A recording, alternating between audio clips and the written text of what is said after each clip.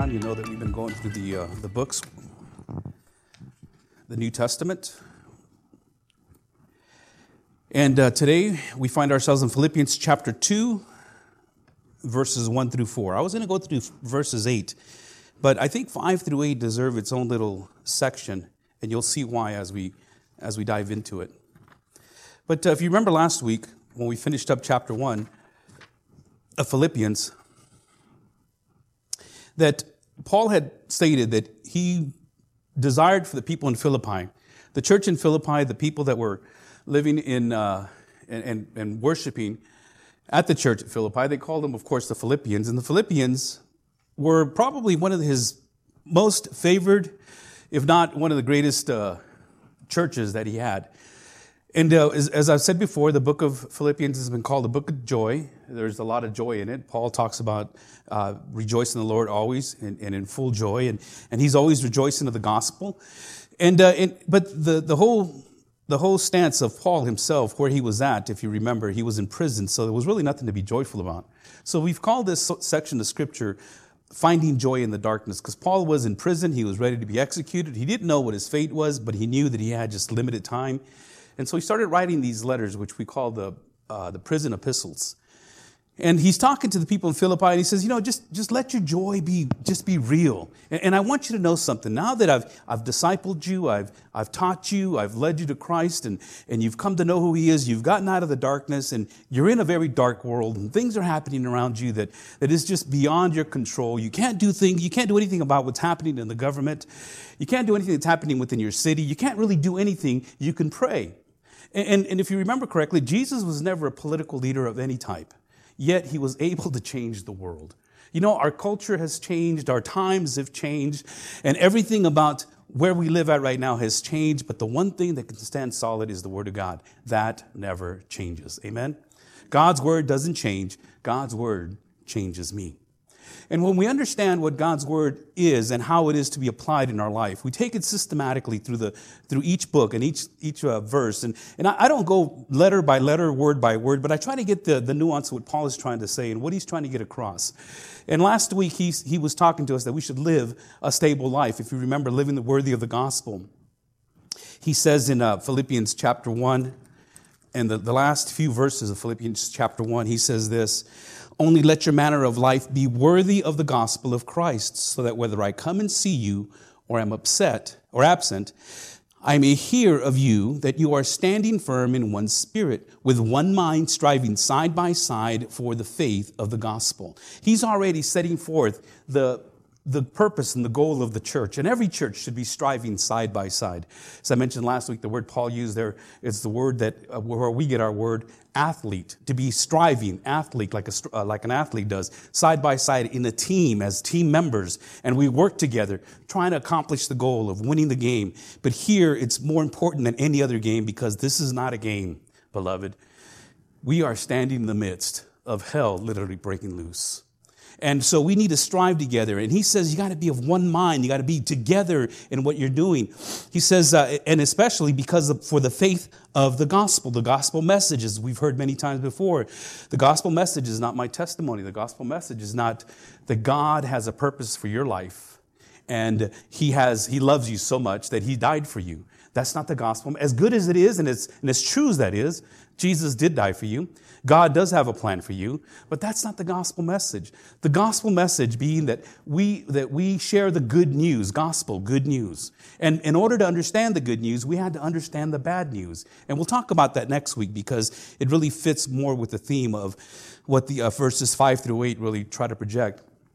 But the bad news is that we are all sinners, and we deserve the wrath of God, and we've sinned. And because we've sinned, we have to pay for that penalty. We have to pay for that sin. There's nothing that I can do to be able to receive salvation or enter into the kingdom of heaven. As a matter of fact, one of the most religious leaders came to Jesus by night and asked Jesus, his name was Nicodemus. Well, actually, he didn't even ask him a question. He said, "You are a man, we know that you are a man come from God, because no one can do the things that you yourself do."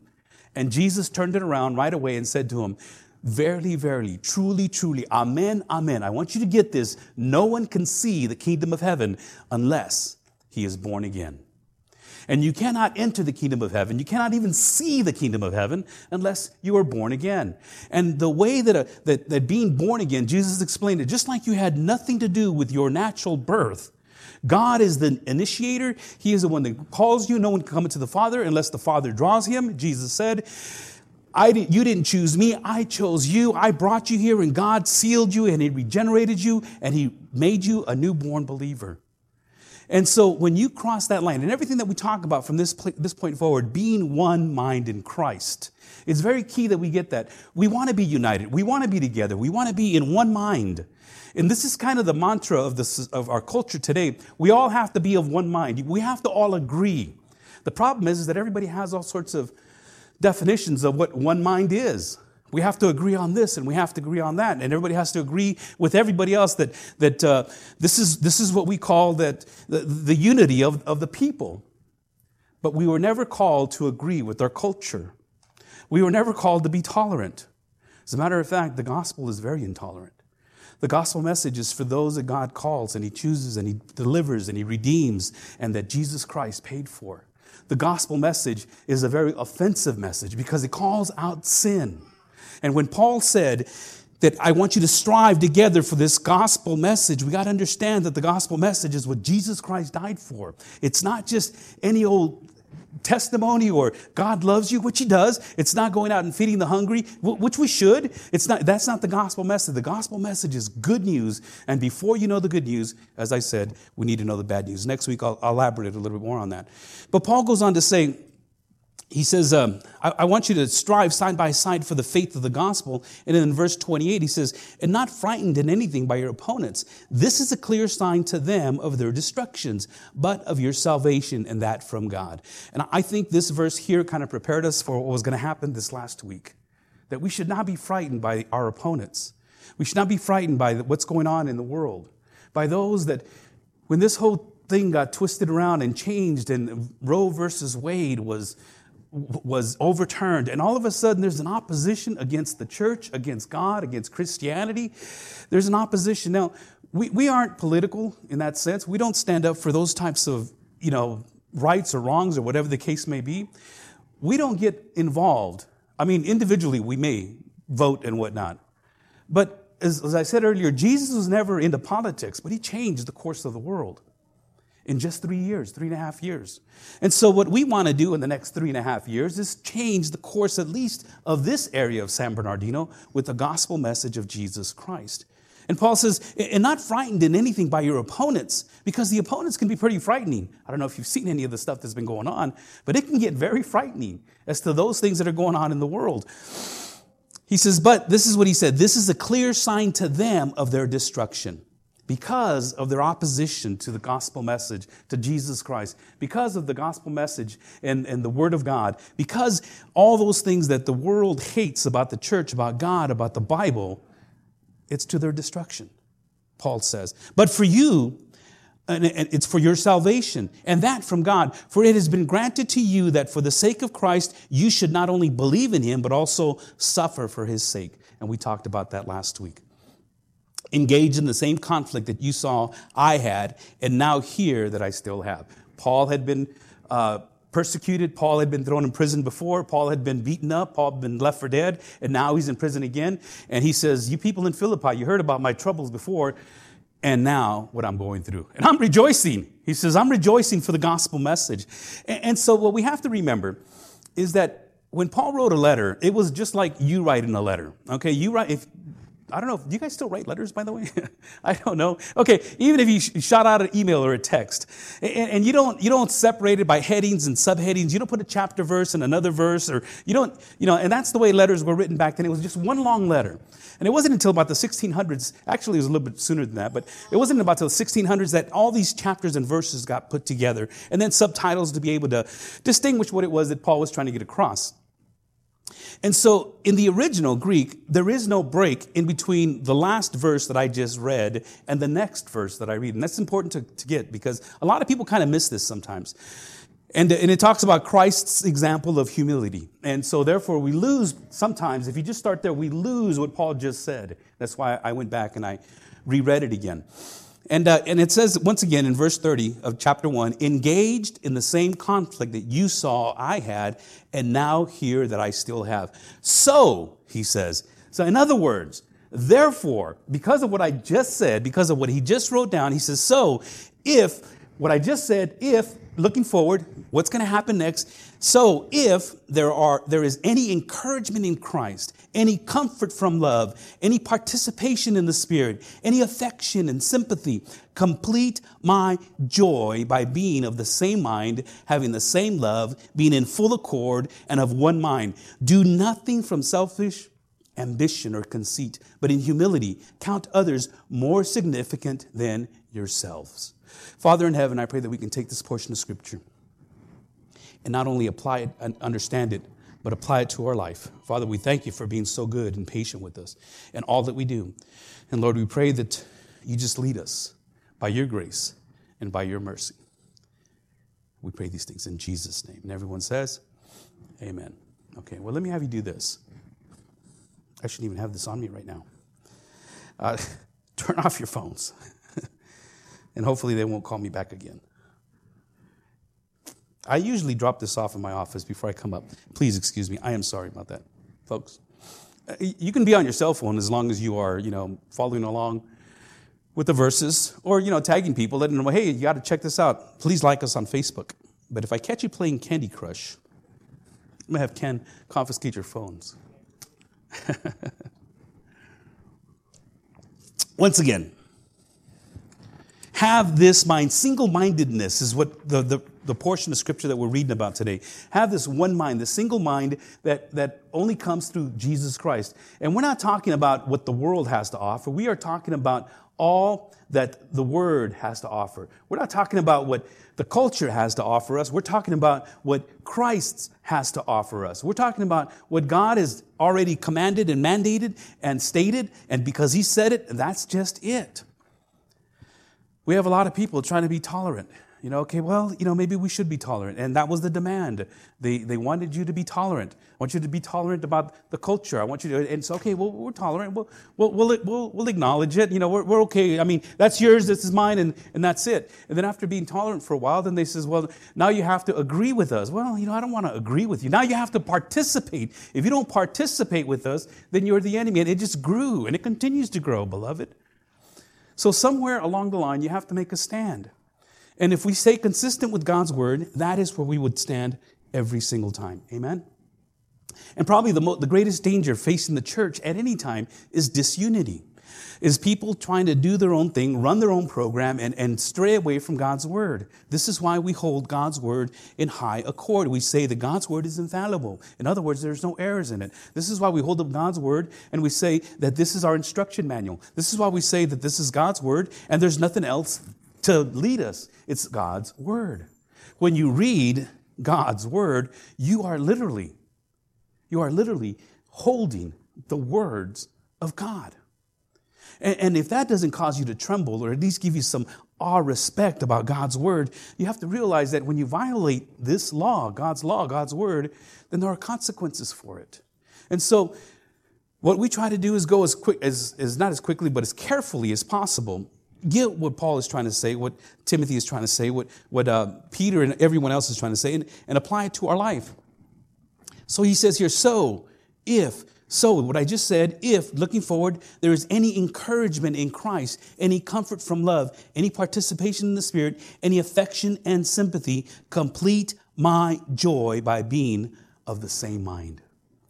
You see, what's happened in the past, as a matter of fact, in 2 Corinthians chapter 12, when Paul wrote to them, that church was just so broken up. It was so divided. There was disunity in all kinds of different places. Don't know if you remember in 1 Corinthians chapter 2 and 3, Paul is saying, I hear that some of you say that you're from Paul. Some of you are saying you're from Peter. Some of you are saying you're from Apollos.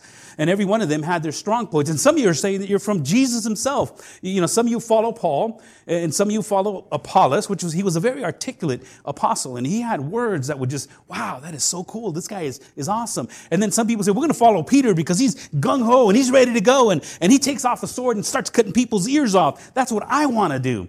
And there was another group that says, oh, we're just the Jesus group. We're not going to follow anybody but Jesus. That's it. And there were these divisions that were inside of the church. And Paul says, who am I? Did I baptize? Did you baptize yourself under my name? Is all these things happening because of what we did? You see, what Apollos did and what I did and what Peter has done, we watered, we've planted, but it is God who causes the growth. And in any church, you're going to have personalities that are stronger than others. And some people will start to follow those personalities. What we need to do is follow Jesus Christ at all times. And he says to them in 2 Corinthians 12, he says, for I fear that perhaps, this is 2 Corinthians 12, too, if you have your Bibles open, if you want to go there. But in 2 Corinthians 12, verse 20, it says, for I fear that perhaps when I come, I may find you not as I wish, and that you may find me not as you wish. That perhaps there may be quarreling, jealousy, anger, hostility, slander, gossip, conceit, and disorder. Any one of those things. And here are the things that Paul was noticing in this church in Corinth that they had. Any one of those things can cause division within a church quickly and tear it up. In 2 Corinthians 12:21, the next verse, he says, I fear that when I come again, my God may humble me before you, and I may have to mourn over many of those who sinned earlier and have not repented of the impurity, sexual immorality, and sensuality that they have practiced. In essence, it starts with the quarreling. It starts with the jealousy. It starts with the anger, hostility, and it builds up, and it just starts to mount up. Because once it's easy to cross the line in sin, then it's easy to cross the next line and the next line. And so with Paul, every church was so precious to him. He wrote to the people in Rome. In Romans chapter 15, verses 5 and 7, he said this, may the God of endurance and encouragement grant you to live in such harmony with one another, in accord with Christ Jesus, that together you may with one voice glorify the God and Father of our Lord Jesus Christ. Therefore, welcome one another as Christ has welcomed you for the glory of God. With one voice, with one heart, with one mind, and with various backgrounds and various things and beliefs and political backgrounds and all these different things that are starting to come into the culture and now bringing into the church, it can convolute, it can really just confuse what the Bible is trying to tell us. Isn't God love? He says, yeah, well, God is love. Of course he is. Well, shouldn't we love everyone? Doesn't God hate the sin, but he loves the sinner? Well, that's true, he does. However, it's the sin that he casts into hell along with the sinner. And it's the sinner, not the sin and the sin, but it's the sinner that's going to be separated from God for all eternity if he doesn't repent or if she doesn't repent. In your outlines in 1 Corinthians 1:10, it says this, I appeal to you, brothers, by the name of our Lord Jesus Christ, that all of you agree and that there be no divisions among you, but that you may be united in the same mind and the same judgment. And again, in chapter 13, verse 11, he says, finally, brothers, rejoice, aim for restoration, comfort one another, agree with one another, live in peace, and the God of love and peace will be with you. And then to the people in Galatia, he writes, let us not become conceited, provoking one another, envying one another. And so he's going to all these churches, he's writing these letters to all these churches because he knows that, you know what, we're all sinful people, we're all broken. We are. We're vessels that have been broken. Life has been tough on us. It's difficult to trust and difficult to connect with a group or with another family member. It's difficult sometimes to even trust somebody that's burned us. And Paul is saying you have to come together and agree like-mindedly on what the Word of God says. Politics, social issues, all of those things are out there. And everybody wants you to agree with them, but the one agreement that we need to have is in the Lord Jesus Christ. Amen? Being of one mind in Christ. Being in one mind in Christ. And for the believers, for those that Jesus Christ died for, it's imperative. It's essential. It is transforming. It is life transforming to be one mind. And it's difficult when we let all these other attitudes and things get in the way. When we let all the other, our own ideology, what we want, what we desire to have. Well, what does the Bible say is where we go to first and foremost. What is the Word of God saying? And this was Jesus Christ's prayer.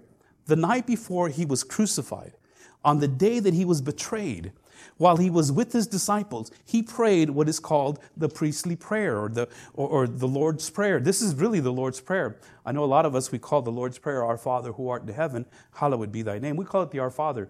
But that prayer really is for the disciples. It's more of the disciples' prayer. The disciples asked Jesus, teach us to pray the way John taught his disciples to pray. But when Jesus prayed, this is what he prayed for. He says in John 17, verses 20 through 21, I do not ask for these only, but also for those who will believe in me through their word.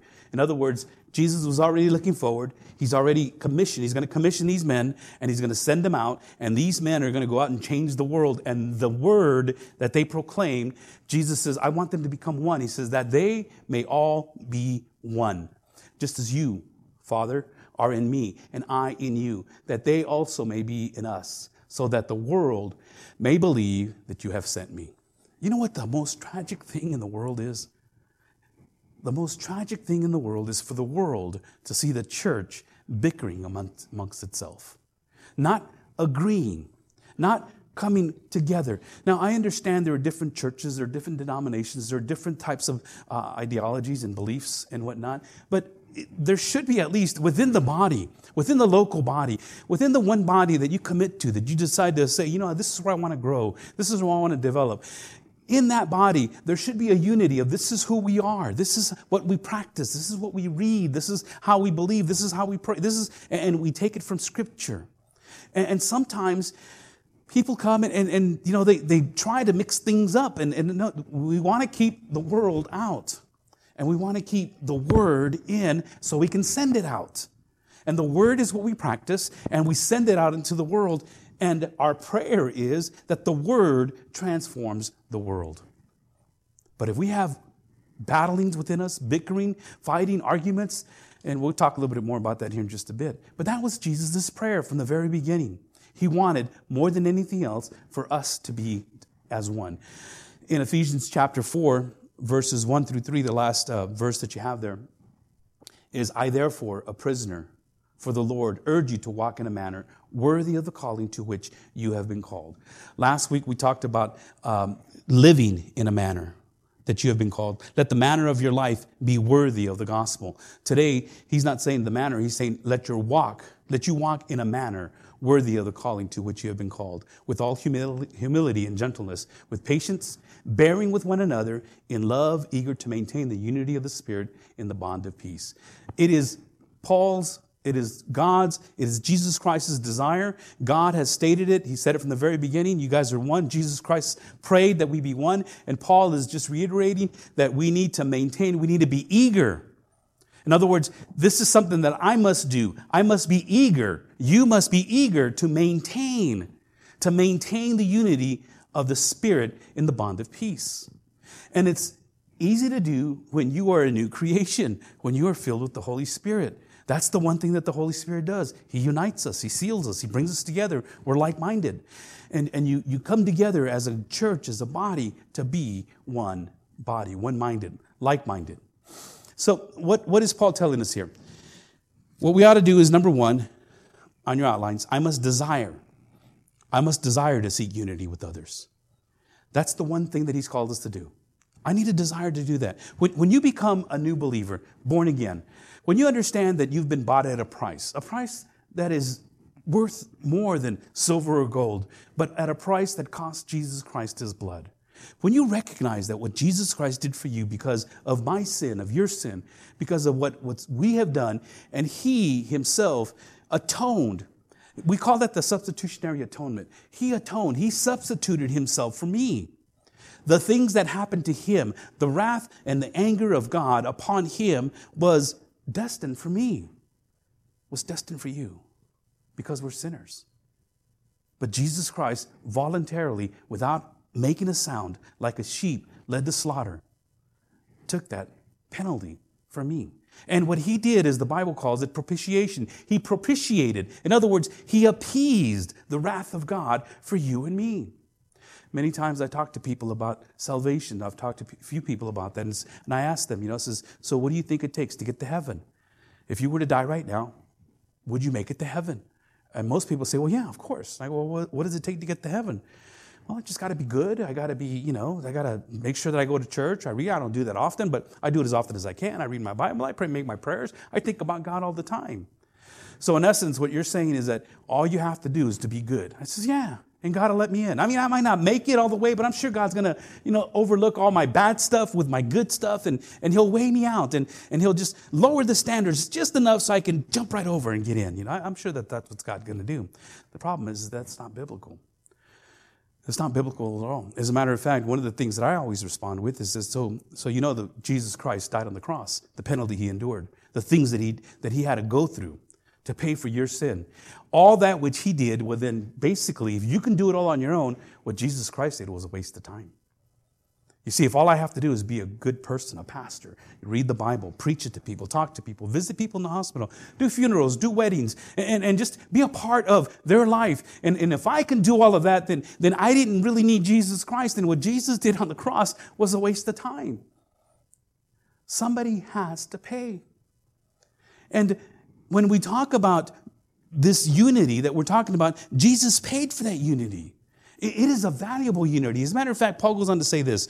So if there's any encouragement in Christ, once again, we're not talking about this unity within the world, within the culture, within all the governments and in politics. We're talking about in Christ. Any comfort from love, the love that God sent his son to die on the cross for sinners like me.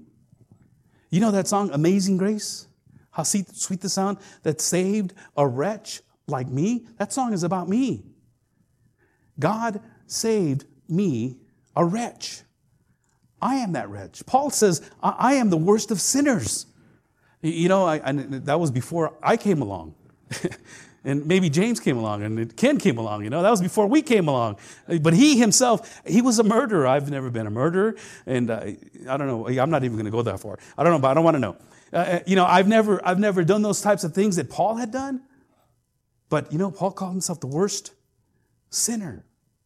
And it is by grace that he was saved. And because he understood that he deserved wrath, he went out proclaiming the gospel. Well, when we talked about Paul here not too long ago, we mentioned that Paul was a man that was on fire for God in the Pharisaical circles. He was rising to the top. He was the cream of the crop. He was well learned. He was fine-tuned. He was ready to be the next high priest. And on his way to Damascus, his name was Saul, on his way to Damascus, he had an encounter with Jesus Christ. And at that point in time, God transformed his life. And he had genuine repentance. You see, he thought he was doing a service for God. He really believed with all his heart and might that he was doing what was right. He was actually participating. The Bible says that he was breathing murderous threats. And his whole demeanor of who he was against this group called the Way that had circumvented God and brought Jesus Christ in. And now you have these two gods, according to what Paul was believing at that time. He was on his way to Damascus to capture some more Christians that he heard about, and he's on his way there, breathing murderous threats, believing that what he was doing was right, feeling, and his will was just pushing him forward to accomplish this task. And he met Jesus Christ. And beloved, if you have a genuine encounter with Jesus Christ, you must repent. And for Paul, it meant to repent from what he thought. This is what I believed about God, and this is the way I'm going. This is what I felt towards people that opposed me. This is the way I've got to feel now. This is what I believed of people that were around me and the things that I were doing, but that wasn't correct. Paul had a genuine, repented attitude. And for people to say that they believe Jesus Christ and there's no repentance, that life is being led and lived in the manner of which it's continued to be lived, I've been reading a lot of articles and a lot of things about this Roe versus Wade, and people are just, genuine Christians, we should let women do what they want to do. It's their body. And there's Christians, supposedly they're Christians. It's murder. It's murder. And I understand that some people have been caught up in the past with this, and some of you that are listening online.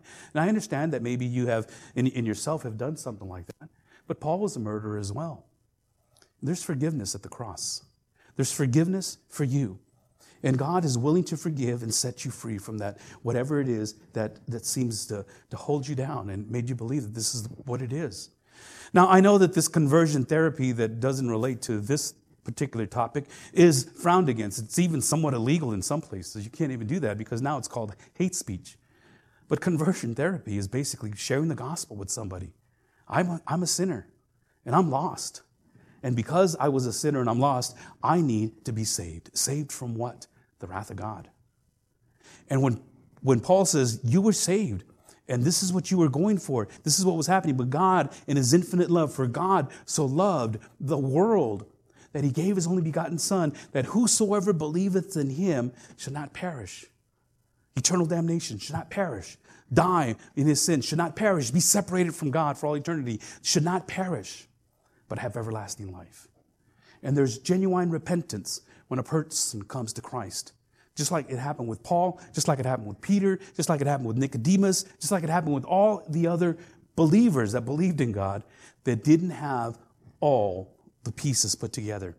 When Jesus Christ comes together, he makes you one with the Father. He makes you one with the Son. He makes you one with the Spirit, and it comes together. I understand. I understand that I'm a sinner and I need saving. He goes on to say, if there's any participation in the Spirit, that's what keeps it all together. Any affection and sympathy. Complete my joy, Paul says, by being of the same mind. One mind, only one mind. And only one mind as he continues to go forward. As I read earlier, I am no longer, well, this one I don't think I read, John 17:11. And I am no longer in the world, but they are in the world. And I am coming to you, Holy Father. Keep them in your name, which you have given me, that they may be one, even as we are one. And we read the other one on the back of your outline in John 17, verses 20 and 21. I do not ask for these only, but also for those who will believe in me through their word. The word believe has been thrown around so easily now. All you have to do is believe in Jesus Christ. All you have to do is believe and say a prayer. All you have to do is believe, believe, believe. And that's true. Unfortunately, a lot of people just think, well, I believe in Jesus. I do, and I of course I do. What if I told you that even the demons believe? What if I told you that not only do they believe, but they understand who God is? They know theology. They know that when Jesus Christ came up to that demon-possessed man, and the demon came up to Jesus Christ, and he bowed, he fell on his face. The word that was used is prostrated himself. He fell into worship. And he says, what have you to do with us, O Son of the Most High Living God?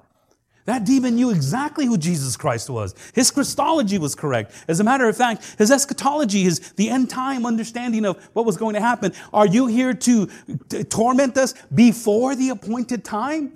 Jesus, it's not even time yet. What are you doing here? We know we got this appointed time to meet with you and with God. We know this.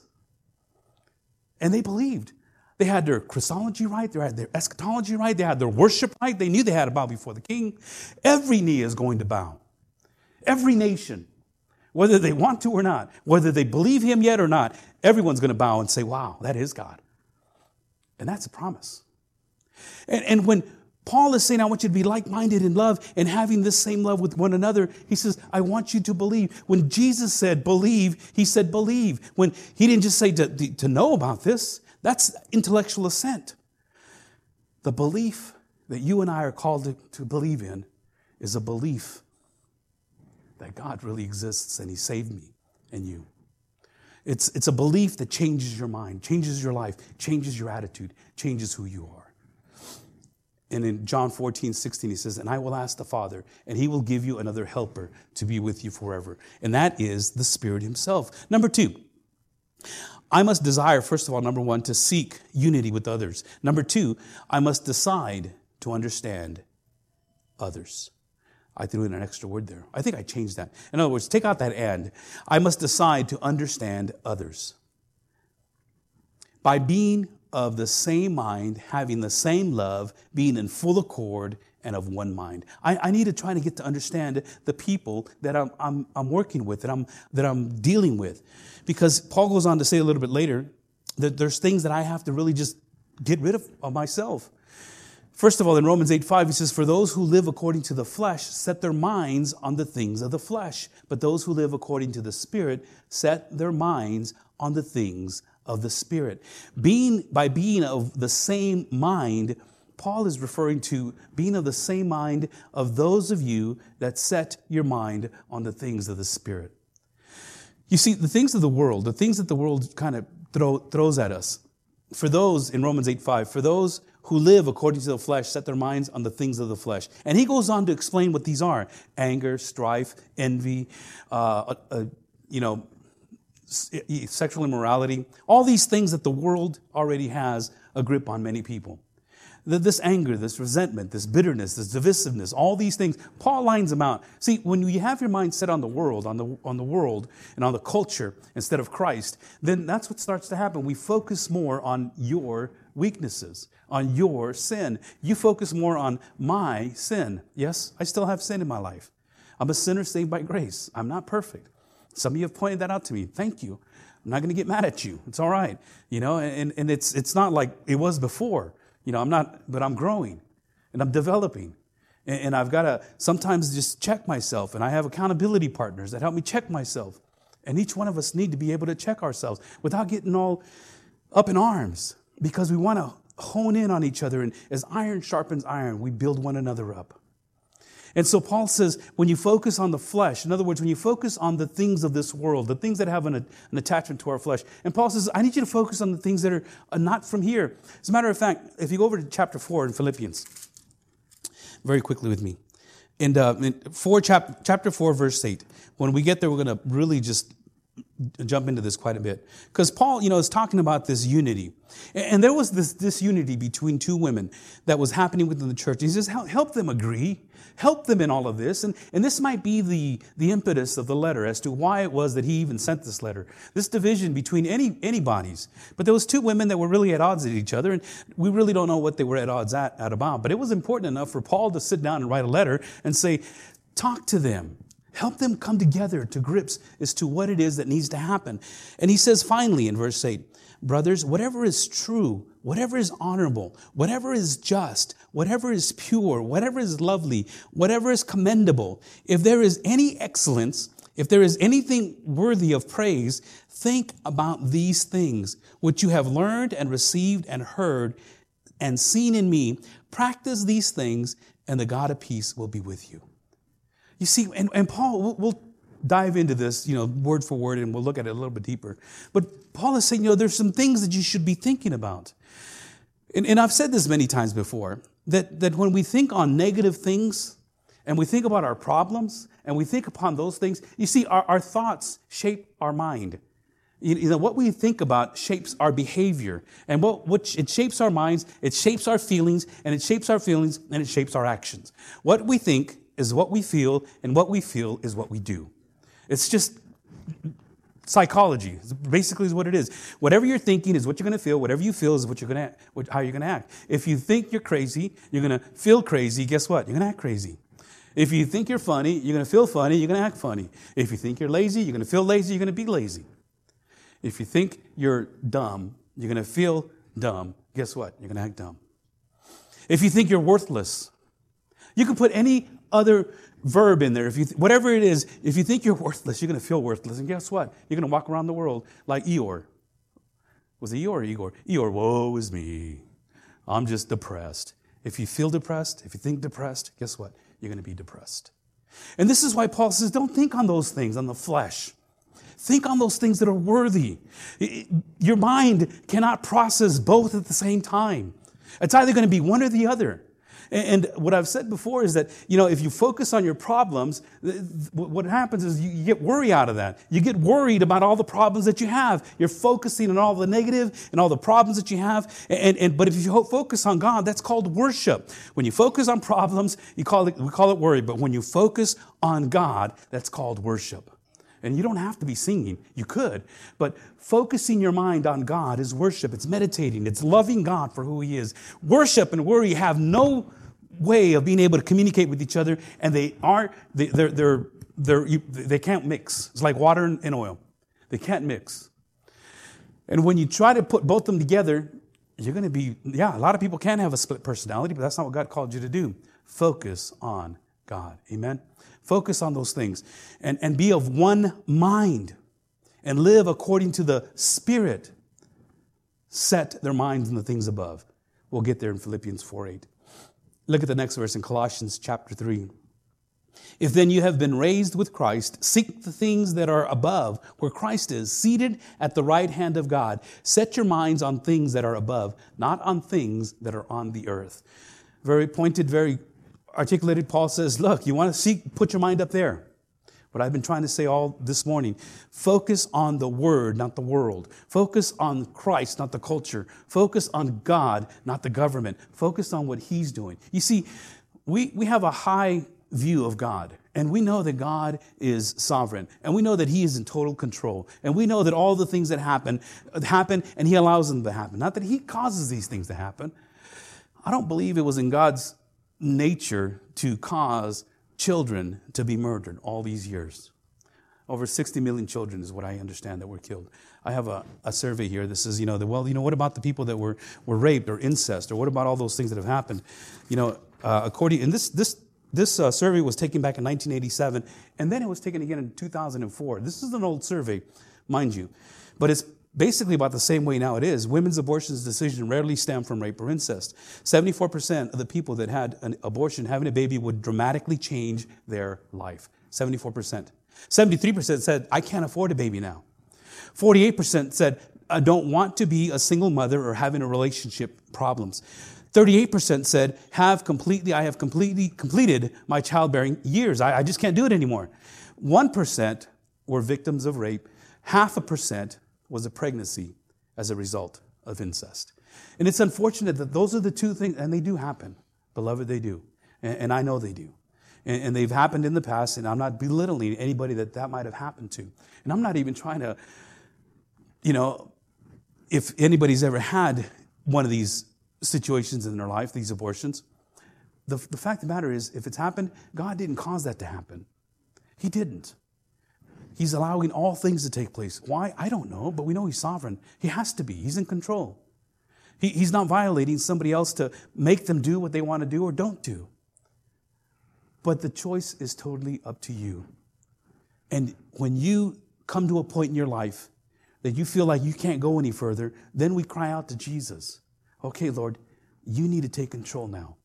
This is why the songs that we sang were, I believe, somewhat important for us to understand that He heals the brokenhearted, that Jesus is coming again soon. He's my sweet, sweet song. These are songs that you can put in your mind, and when you start getting to the point where you don't know where to go, what's happening, lift these songs up. Memorize Scripture. Always. Scripture is always good. But abortion was always intended and always thought of to be for those victims of rape and of incest. And now we're finding out that 1% or 0.5% were actually abortions of such a case. All the other ones were out of convenience. And I don't understand. I still don't. And most believers don't. We still don't understand how all that works out and how that plays into God's economy. But we do know one thing. In the Old Testament, people thought that they were worshiping God when they sacrificed their children to Molech. They would have this huge statue, a bronze statue, and they would put the babies on the arms over a high fire on top of the fire. And as the babies would be laid on there, they would scream and yell and cry, and they would pound the drums a lot louder so they wouldn't hear the screaming and the yelling of the drums. And they would just take babies and sacrifice them to Molech. This has been going on for centuries. What is happening even now is a form of idolatry. It's a form of worship to Molech, in a sense. Children are being sacrificed to the god of Molech. And it's that purpose, that reason people say, why does God kill people in the Old Testament? Because they were doing stupid things. They were doing things that they knew they shouldn't be doing, but they were doing it anyways. But that's just the way they were. Yeah, God didn't make them like that. God didn't create you to be that type of a person. God created you to worship God and enjoy Him forever. And in the process of worshiping God, you come to find out life is valuable, even a child's life. So number 3, I just want to finish with this. Number 3, I must determine to focus on others. I must determine to focus on others. Paul says, do nothing from selfish ambition or conceit, but in humility count others more significant than yourselves. Let each of you look not only to his own interests, but also to the interests of others. I couldn't find a more pointed verse for this week. I really could. It's kind of the way it kind of fell together. We didn't find out about the decision of Roe versus Wade until this last week. But here, if nothing else, here is a verse that can tell you right here what Paul is saying. Do nothing from selfish ambition. And I know that there's medical procedures that happen because of, things that are going to happen to the baby. One of my daughters, she was told that, the baby is going to be preemie. It's going to be probably born pretty soon, the way things are going. And she's not going to have all of her organs. We can find out that one of them is already missing. One of her kidneys is already missing. And they advised her, says, it's time, maybe you should think about abortion. She's like, I'm not going to abort the baby. It's God's going to determine that. But it could be detrimental to your life. Well, if it's detrimental to my life, God's going to determine that. And she had this beautiful granddaughter we have. I remember one day when she was like maybe 3 or 4, we were having breakfast. I said, Mia, you got to finish your breakfast. No, I can't. Why not? I only have one kidney. Okay. You're using this way too often. I only have one kidney. She'll use that excuse for everything. And it's up to God. He's the one that decides. And if that's the case, and they're making this push for trying to save the child or the mother or whatever the case may be, it's up to God. And so what happened to all these babies? And what about those that were miscarriaged or stillborn? What about all these babies? Every child, every individual, every person, every child at conception has a purpose in this world. So you might be asking, so how does that balance out in God's economy? How does that work? Well, first of all, I must determine to focus on others, not to do things out of selfish ambition or conceit. One of the things that takes place is that, we focus on, it's going to get in the way. I wasn't prepared for this. And me, my, I. It's my body, my choice. And that's what ends up happening. My body, my choice. Unfortunately, it's not your body, as most of you believe. It's the child's body. God gave that child at conception, life. At conception. And we know now, with just the modern technology. As a matter of fact, in the Bible, in the Old Testament, David says, you knit me in my mother's womb. You knew me before I was even born or conceived. You knew who I was. So how does that equate? How does that add up? I think that, and this is just my thinking, my thought. I can't give you a biblical verse for this, but I think this is what happens. I think that when a child is born and it is aborted, it just shows the heart of the person that is willing to do that. It just shows the wickedness. We are wicked people, beloved. As many times as people tell you, we're good people, but we make bad mistakes. We do stupid things. No, the Bible says that none of us are righteous. No, not one. There is no one who seeks after God. There is no one. All of us have gone astray. Each one of us are marred with sin. And that depravity that we all share, that depravity, we're all depraved, and that depravity causes us not to seek after God, but unto our own selfish interests. And those children that have been killed, it was because of selfish interests. It's because I want the best for me. Not for you, not for the child, not for anyone, but for me. And so what happens? Well, all that does is it shows the heart of the culture, just like it did in the Old Testament. Just like when God wiped out the world in Noah's day. Because every heart was bent to do evil. Today, every heart is bent to do evil. And Jesus Christ is going to rectify that eventually. But before that happens, at the end, all this evil has to take place. All this lawlessness. And so, if anything, and there might be more theological basis upon this and as to what's happening, but the way I understand it, it's kind of like voting. You see, you don't vote people in and you don't vote people out. All voting does is it reflects the heart of the nation. See, the Bible says in Romans chapter 13 that it is God who installs and raises up the leaders, the government leaders. He raises them up. Why did he raise up the last leader or this leader or the next leader? God has an intended purpose. He's the one that puts them into place. I vote, I go, and I reflect. My heart is reflected on my ballot, or supposed to be at least. My heart is reflected on what I want. I try to choose one that is as close to Christian values as I can find. And it's getting harder and harder to do nowadays. But, we're still called to be good citizens. And whatever the outcome is, it reflects the heart of the nation. A very quick story. And this is only because some of you might know this and some of you may not. But when we started this church here several years ago, we were under the Southern Baptist umbrella. And the Southern Baptists, we are what's called an autonomous church. We operate and we work the way that this church is autonomous. We're basically non-denominational, basically, because we do the things that how the Lord leads us and how we govern and and every church is different. So, and one of the reasons that we're Southern Baptist, where we are, is because of, well, number one, they gave us this building. This is your building. Use it as you want. And they have no ties to it. It's ours, free and clear. The whole property and all that. And so when we came here, we said, okay, well, we're going to continue on in the Southern Baptists are the people that were here before us. They built it. We remodeled it, of course. And they are the ones that they're very, very solid in the word, or at least they have been. A couple of years ago, they had a vote on the convention floor and trying to, see who the next leader of the convention was going to be. And it had always been very conservative, very conservative. And the last couple of years ago, as a matter of fact, last year, 2019? Yeah, 2020. Yeah, 2019. In 2019, they voted, and they picked up the conservative one, but it was almost like a split decision. It was like 48 to 52. And, of course, the conservative won, and so he was the leader of the Southern Baptist Convention. This year, it took a really deep turn, and it became more liberal than conservative, over 60-some% to 48% or something like that. And what's happening now is that it's making and when I say liberal, these issues, a lot of other issues that we can talk about later, but it's becoming they're getting to the point where they're reading Scripture and they're making it say something that it doesn't say. And people are okay with it. It's just the way it is. So right now, we are looking at, what are we going to do? The building, they gave it to us. I mean, it's worth a lot of money. Everything we do has been always in association with them. What are we going to do? And I just ask you, and this is not something that I've been just thinking about just recently. This has been something going on now for several years.